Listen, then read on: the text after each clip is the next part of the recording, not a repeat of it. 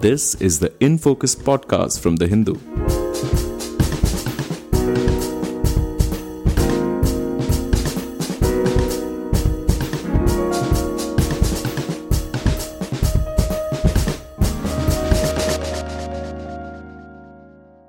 Welcome to the Hindus in Focus podcast. My name is Sriram Srinivasan and I am your host for this episode. Today we will discuss about the sweeping changes made by India in the regulation of geospatial data and maps. The rules governing the sector have been liberalized in a complete reversal of the government's approach till date. According to the new guidelines, entities and individuals require no prior approval or security clearance or a license for collecting, processing, publishing or storing data. India currently relies quite heavily on foreign technologies in mapping, and so the new policy seeks to spur innovation on the ground in this sector in India. Many experts have hailed this. To discuss the significance of the new guidelines and what impact they could have on the ground, we are joined by our special guest, Devdatta Tengshe. Dev is a geographic information systems professional who works with both private and public sector clients in the mapping industry. He earlier worked at ISRO as a remote sensing scientist.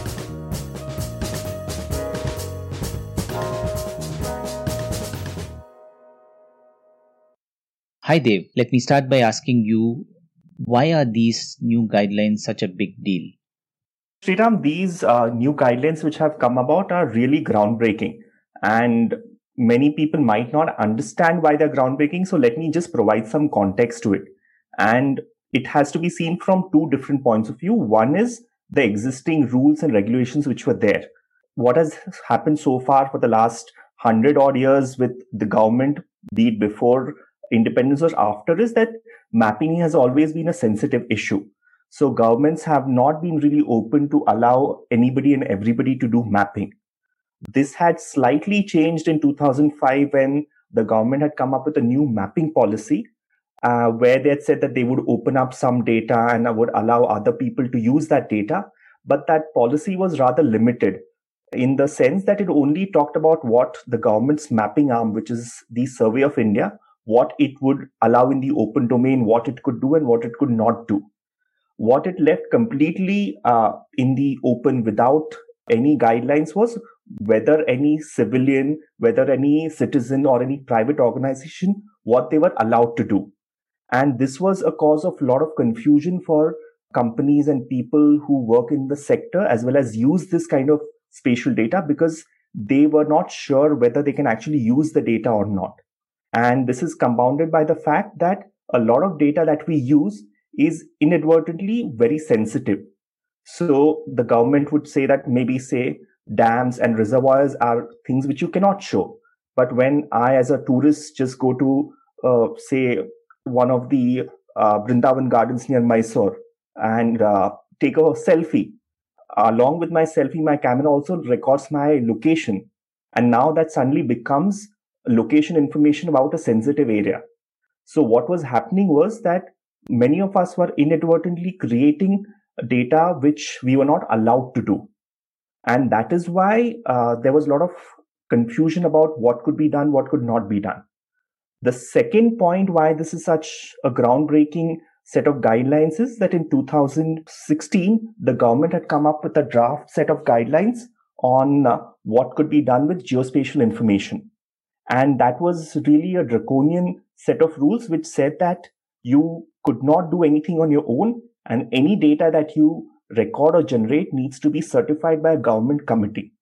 And if that was what was actually going to go into law, then most of our modern IT apps and services would basically come to a screeching halt. Because many people would think that geospatial data is something fancy, but it's not. It's just any data where you have some location component. It could be a lat long, it could be an address, it could be a location. So for example, when you hail a Uber or an Ola, you are generating spatial data. Now, if you did not have the permission to generate that data, then you would not be able to hail that cab. So all of these kind of apps would suddenly become illegal if that law had come about. So for the last 4 odd years, we were a little bit in the gray zone, not knowing what was going to happen, whether they were going to come up with a set of draconian rules or whether we would be allowed to do that. And it is in this context that these new guidelines are completely surprising, because they basically open up everything for every Indian citizen, company, organization to do. It also allows foreign companies to do a certain set of limited things, but that's actually a very good thing because it's actually in the right direction. Earlier, it was not at all explicitly clear whether we could do this, and now it's quite clear that we are allowed to do all of these things without any fear of getting prosecuted for sharing spatial data and so on. Dave, your reference to the gray zone that existed all along, isn't it remarkable that all these services could function in this gray zone? Wasn't there a pushback from the government? Wasn't there any problems with such an environment? Definitely, there has always been some pushback. So you might remember a few years back, Google was running a competition for mapping your zone, a mapathon, and they had come under the government's radar. Similarly, what happens is that even in the construction or infrastructure sector, what ends up happening is that only the government is allowed to create data. So if when you're building a bridge or maybe a road, they need proper coordinates, and that has to be certified by the Survey of India. So there was sort of a backlog being created where many of these infrastructure projects could not be completed on time because the government organizations didn't have enough bandwidth to do these things. So internally itself, there was a lot of pushback on these kind of things from various government departments, that they wanted more of this kind of data being generated by the private sector, by private citizens, and not just by government organizations. So you mentioned Survey of India, and it sort of had the mandate to have the official say on this sphere. So what happens now? What does it do, and does its role change? So its role does change. It would still be the premier mapping organization of the government. The thing is that now the guidelines actually talk about that the data which government organizations create, they should share it in the open.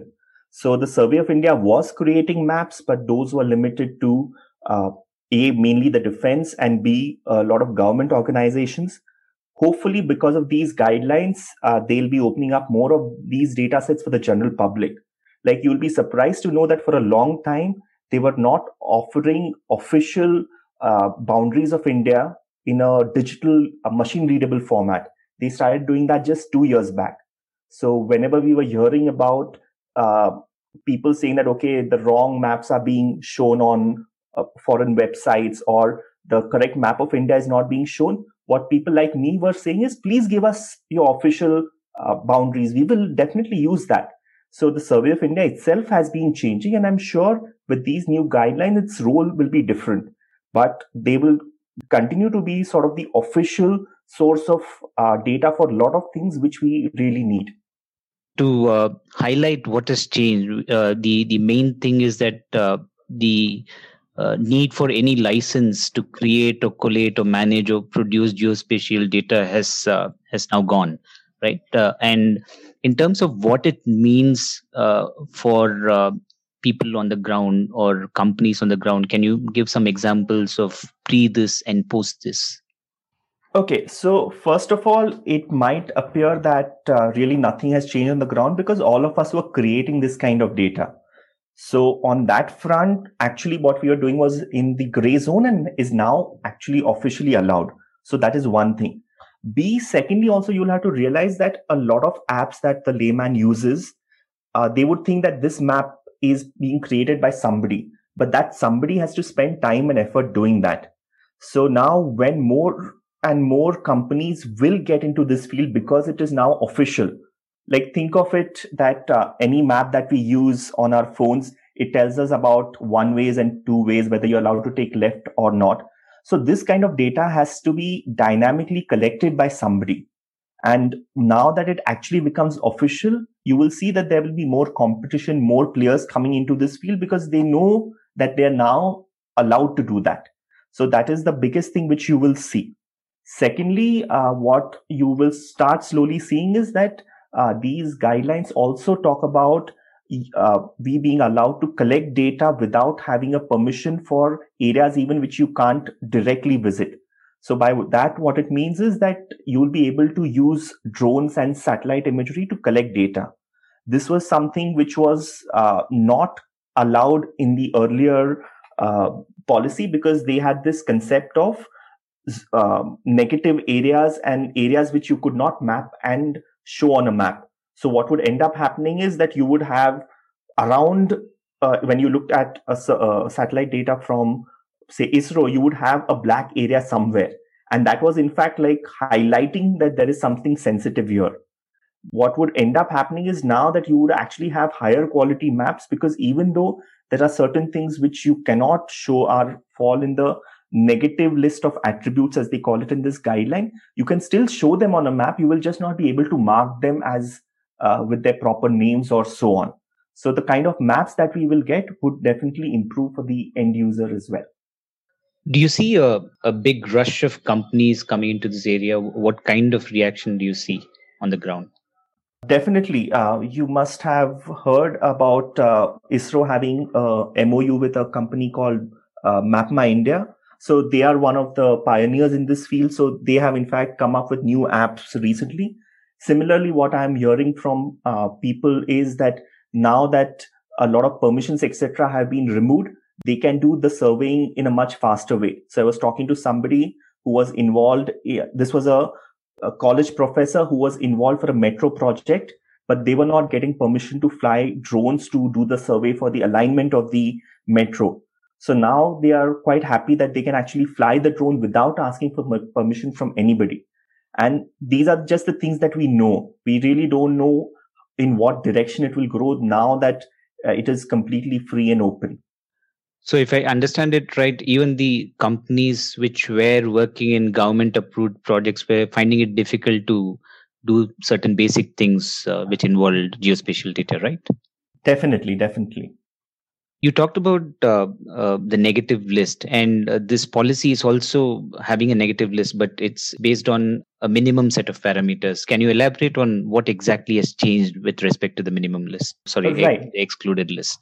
Right. So I think the nomenclature in the guidelines has changed. Earlier, what was there was that you could not at all show certain areas or negative areas on a map at all.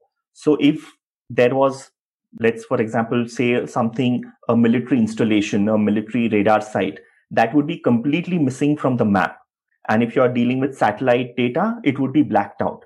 So now if somebody is looking at that satellite data from somewhere, be it a terrorist sitting abroad or something, they could see that, okay, this is blacked out. That means this is something which is important. What has in fact happened now is that they have, first of all, removed this concept of areas which cannot be shown. Instead, they are saying that there would be certain areas which you cannot mark on a map. So that would be in fact better, because you're not drawing attention to them.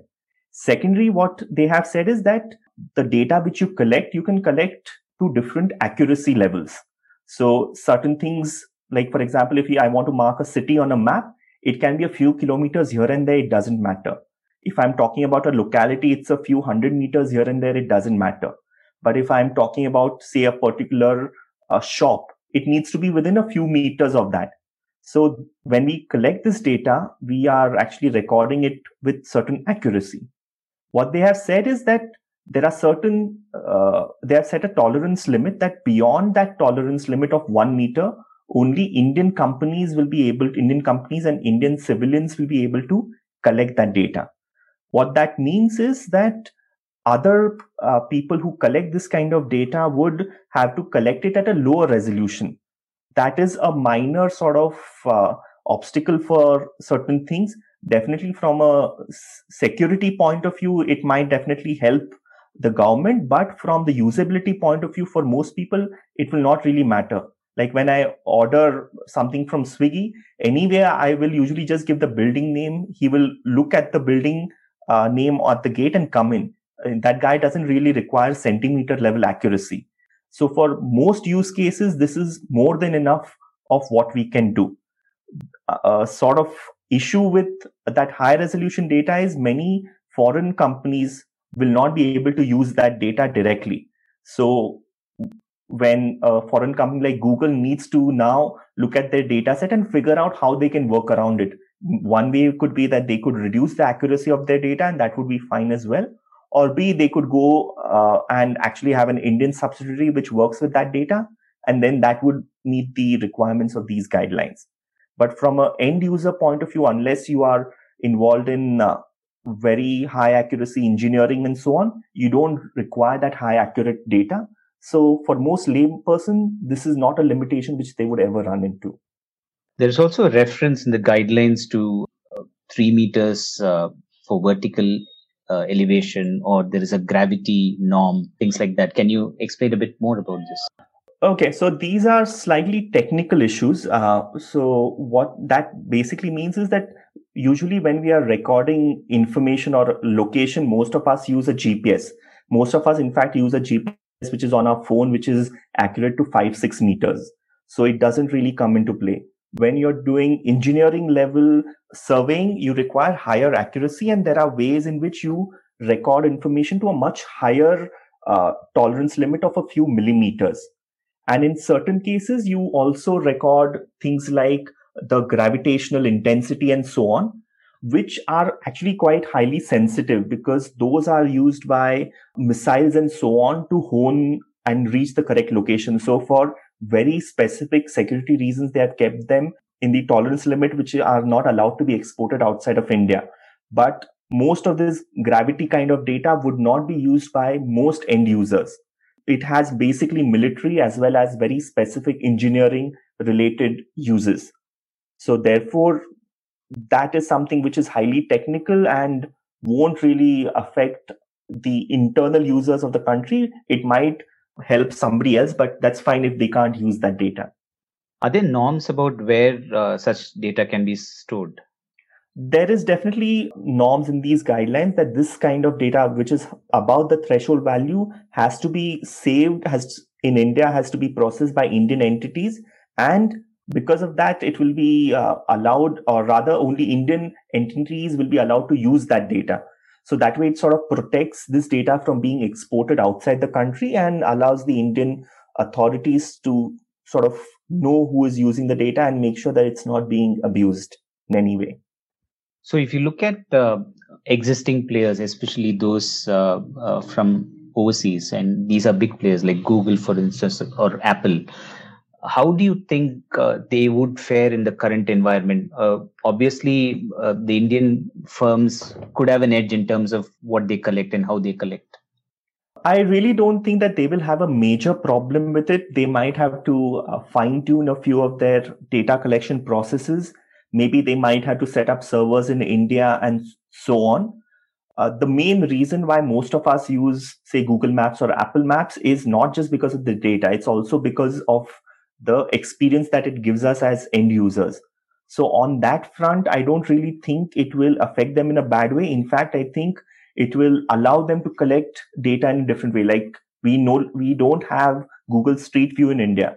I'm sure under these laws with collection of data above the threshold, they can very easily start collecting data here, and we should hopefully have better services from even these large multinationals available in India.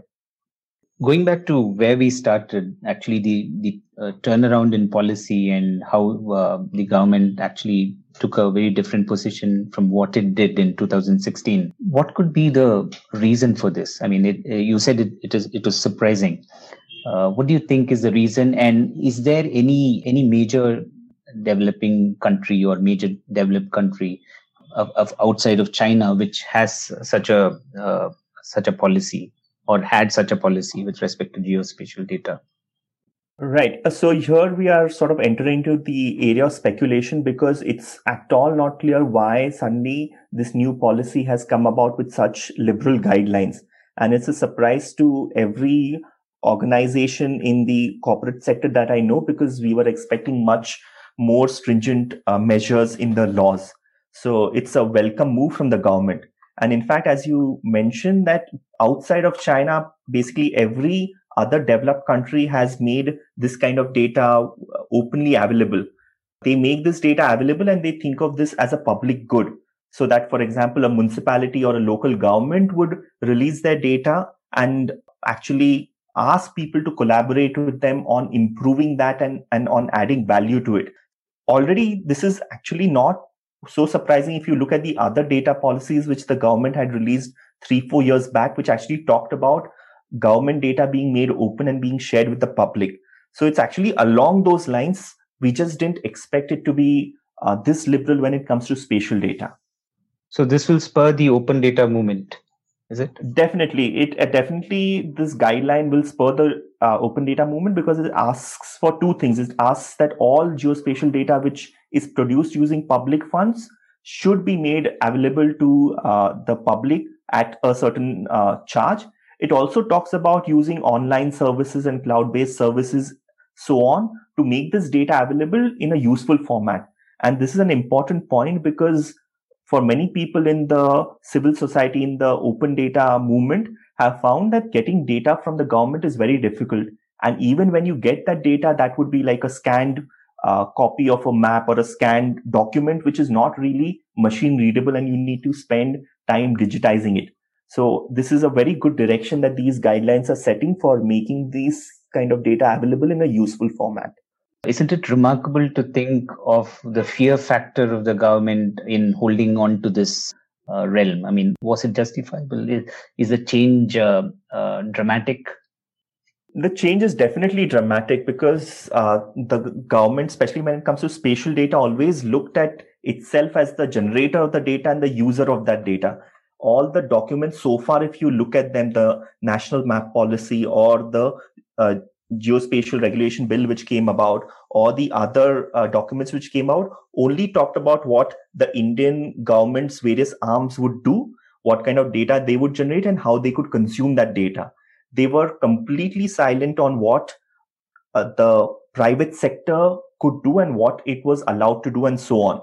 So from that point of view, it is a complete 180-degree turn on recognizing that this kind of spatial data is required for India's development, economic development, the kind of development and getting into the first world status that we need when you need high quality mapping to happen. So in fact, the preamble of this guideline actually recognizes this kind of importance of data for the first time. What would be the next steps? Do we need a new law to get this out, or are the guidelines good enough? The guidelines would require some fine tuning and a few clarifications here and there. In fact, there was a recent meeting of the stakeholders where they took feedback from people in the industry, people in the various government departments and so on. And there are a few things which are unclear in the guidelines. For example, it's not clear whether the satellite data that is available abroad, can that be imported directly, or does the map policy still apply? So they had indicated that that would also be updated and a new map policy would come about. Similarly, there has been more discussion about how various government organizations, be it the Survey of India or be it the NATMO, which is an organization which deals with creating thematic maps, how they would be dealing and sharing out their data, as well as what are these actual negative areas, which negative attributes which need to be ignored in the maps. So there are a few minor clarifications which are there in the data, in the guidelines, which need to be finalized, but otherwise this is a good direction. No laws or no bills need to be brought about because all of these things have always been offered through the policy and the guidelines. So this is just the latest guideline which mentions that it covers everything else and makes all of the other existing guidelines redundant. And the industry doesn't have any major points of dissatisfaction with this, right? No, the industry is quite happy with these guidelines because as we have seen, it completely makes things completely open. You no longer need any permission. You no longer need to get the data validated or verified. You no longer need to publish data under a specific license or share it only with few people. So the freedom that is allowed by these guidelines are quite welcome by the industry. On that note, we'll end this episode of In Focus. Devdatta, thanks a lot for joining us and sharing your insights. Thanks a lot for inviting me and letting me talk on this topic. In Focus will be back soon with analysis of the biggest news issues. In the meantime, you can find our podcast on Spotify, Apple Podcasts, Stitcher, and other platforms. Just search for In Focus by The Hindu. We'll see you soon.